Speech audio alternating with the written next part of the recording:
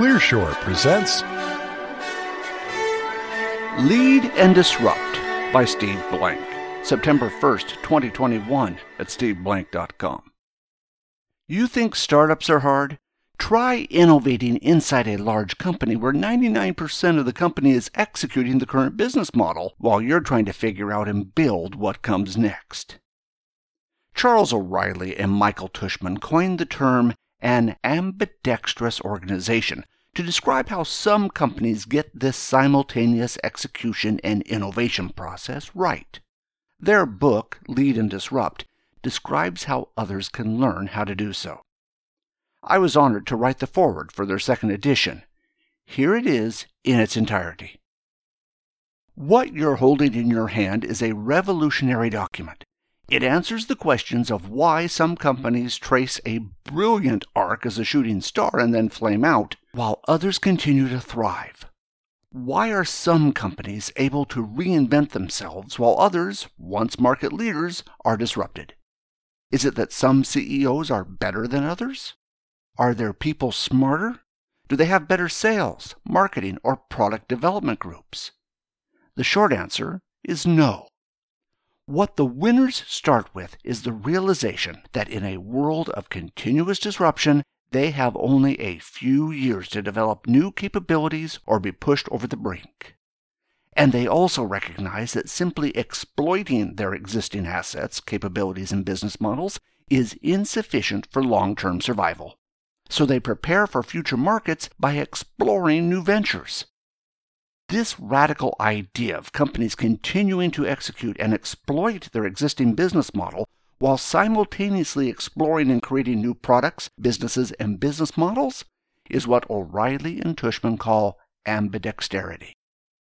While simple at first glance, the concept is revolutionary in its ability to transform an enterprise. This book not only explains the why does this happen, but more importantly gives you the tools for what to do about it. In the 20th century, finding the successful formula for repeatable startup success remained a black art. The idea of exploitation versus exploration was central in my own work in building the lean methodology for startups. The key was the realization that startups are not simply smaller versions of large companies, which execute and exploit known business models and whose customers, problems, and necessary product features are all knowns. In sharp contrast, startups operate in search and explore mode, seeking a repeatable and profitable business model. The search for a business model requires dramatically different rules, roadmaps, skill sets, tools, and culture in order to minimize risk and optimize chances for success. Recognizing the anomaly was just the first step.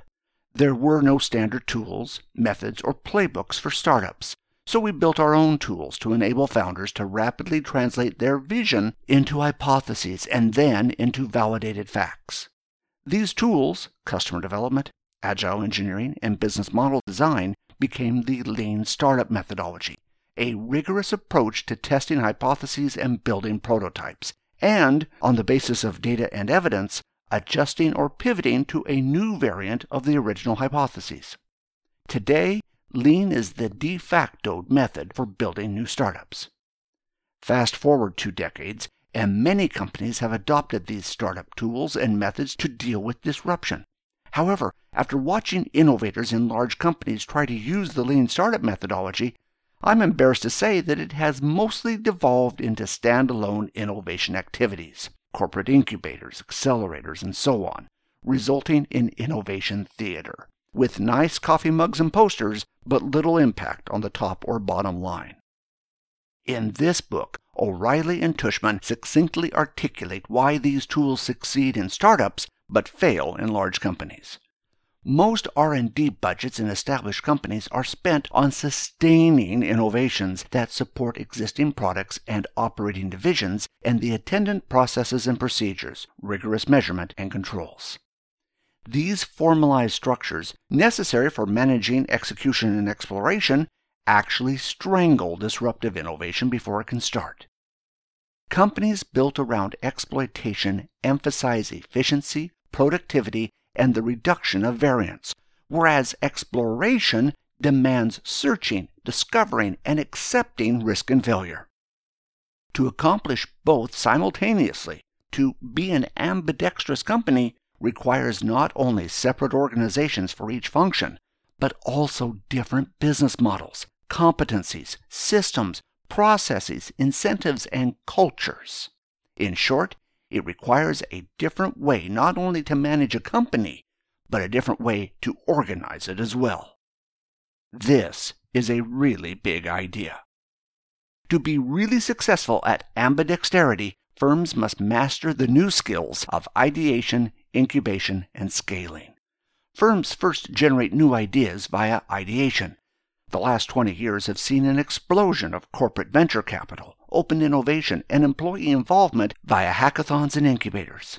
A small number of companies have become proficient at the next step, incubation, rigorously testing new business concepts using the lean startup methods of customer development, agile engineering, and business model design. However, relatively few have successfully scaled new internal ventures to enable them to stay ahead of disruption.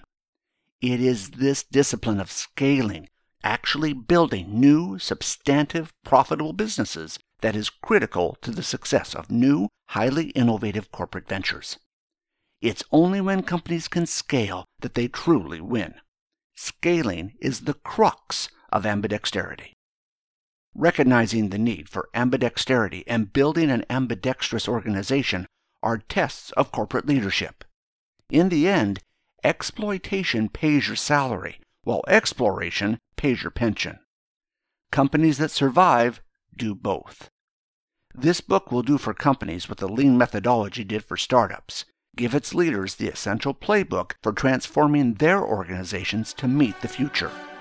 Get your copy of Lead and Disrupt. Thanks for listening, and we hope you enjoyed the show.